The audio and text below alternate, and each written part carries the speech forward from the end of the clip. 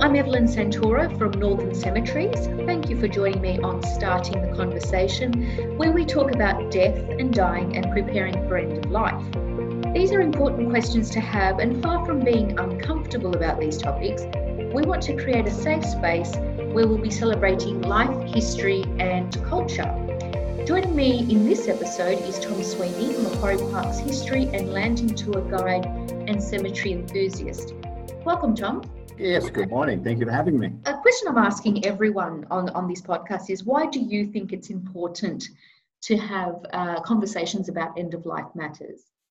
Well, I've been a funeral celebrant for about 11 years, and over that time I've probably met with and talked to hundreds and hundreds of families going through either a sudden death or an expected death of a loved one, and each family approaches it quite differently. But I guess the conversation that I have with them is that to realise, and I use it in the services as well, that death is a part of life. Mm-hmm. It is a part of the circle of life. And therefore, if we talk about life and all its ups and downs, whether it be jobs, travel, relationships, money, etc., then death should also be a part of that conversation as to what that person was thinking about, what they would like. And as it turns out, I'm actually going to a funeral today where the deceased had the opportunity to talk to the family about what was going to happen to him. And it's wonderful when you do meet a family where the wishes of the deceased are beautifully exposed in the services. So it is an important conversation. Very few people have it. It's a difficult one. But if you can say that basically death is a part of life, then you can accept it a little bit easier. And can you tell me a little bit about what sparked your initial interest at Macquarie Park Cemetery? Well, it goes back to 2007 when I was asked if I would like to join the staff at Macquarie Park, because the chapels had just been opened in 2005, but they had never really marketed Macquarie Park Cemetery. There needed to be a repositioning of it to market a cemetery. Now, I'd been involved in PR and media and all that sort of thing, but I'd never really had to market a cemetery, which is a curious position to be in. So I started to look at what is it that makes Macquarie Park different to every other cemetery and crematorium in Sydney. And it became very clear that those chapels and crematorium were state of the art and still are.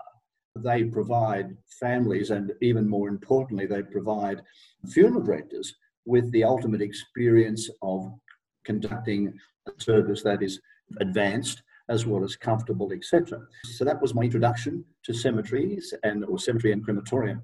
But it basically sparked my interest in, I'd already been a celebrant when I did join, so I had some idea, but then looking at Macquarie Park was different, and when you position it to everything else became interesting. And that's when the history of the cemetery started to raise its profile. And I thought, this is an interesting track to go down. And just thinking about Macquarie Park in the last few years, how would you say it's evolved, and have you seen any notable changes? Oh, the changes in Macquarie Park are enormous. I mean, if you look at 1922, it was in the Northern Suburbs General Cemetery, and it was just a lot of land with a few roads and a few burials. And it remained that way for many, many, many years until, as I said, 2000, when the chapels and crematorium were added.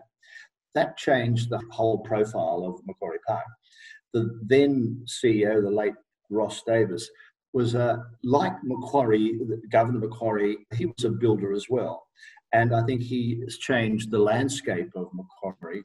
He was a tree addict and planted trees, but he also instilled in the staff, and even our current CEO, Pauline Tritton, has carried on that tradition of being the builder.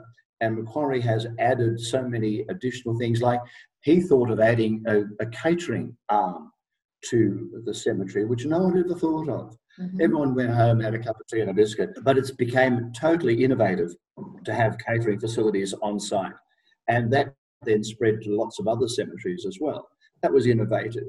And also the fact that the chapels, and you may laugh at this, but each chapel has a toilet attached, restrooms.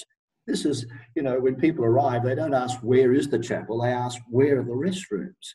So, that's an important part of creating a comfortable environment for everyone that's there. The porte cocheres that provide comfort from rain or heat was important.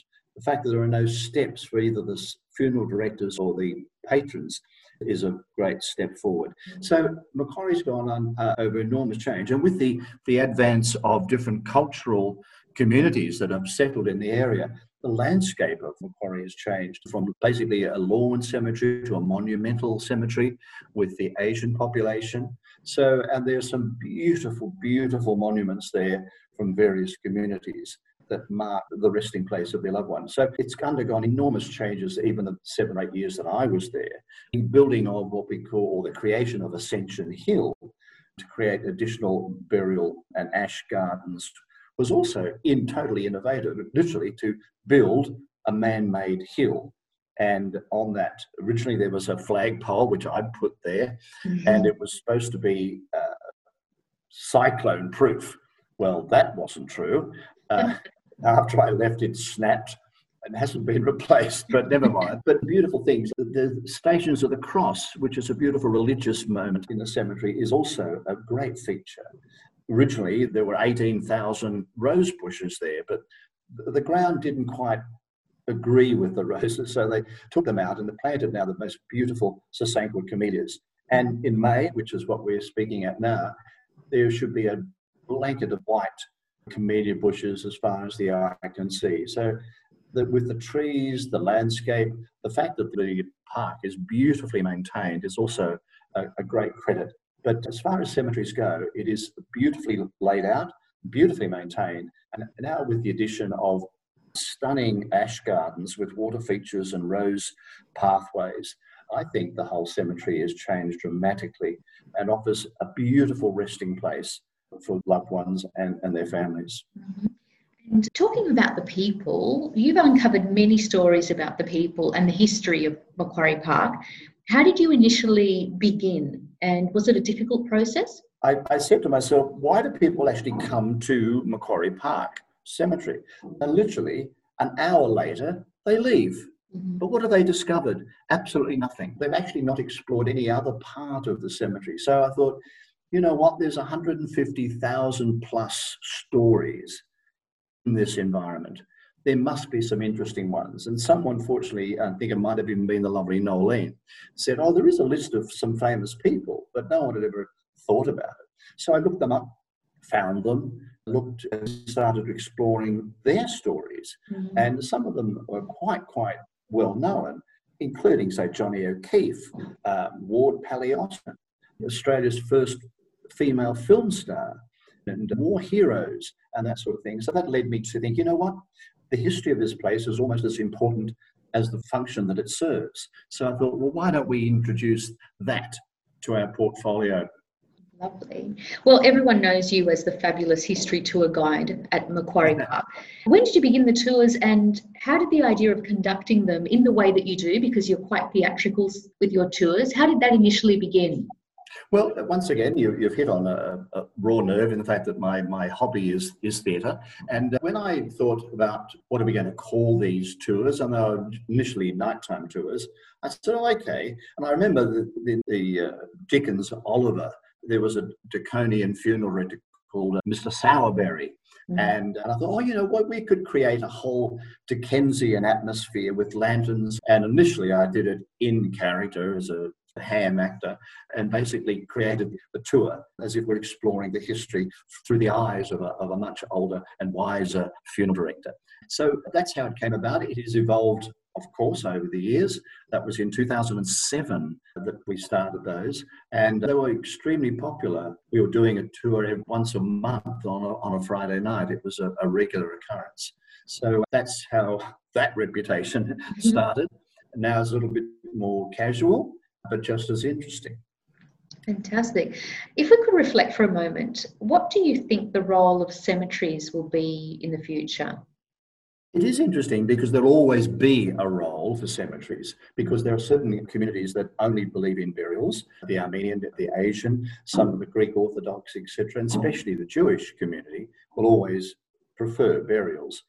So there'll always be a role. The point, I think, of cemeteries is to look at the changing face of burials. And I know a few years ago the buzzword was eco burials, but they don't seem to have taken off as much as I thought, because people always want a marker where their loved ones are and a place to visit, a place to bring the children to explain grandma and grandpa and where they fit into the family and what happened. So the children do understand that at the end of that cycle, there is something that may happen to grandma and grandpa, and not to be afraid of it, but to celebrate. So there'll always be a role.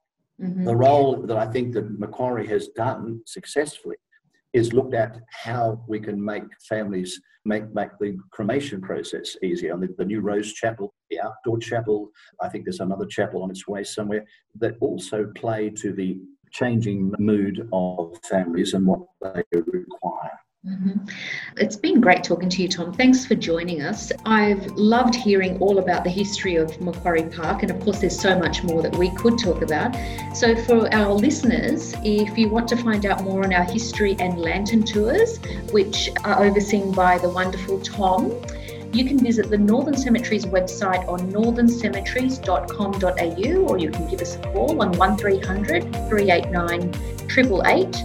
And thank you to everyone for being part of the conversation.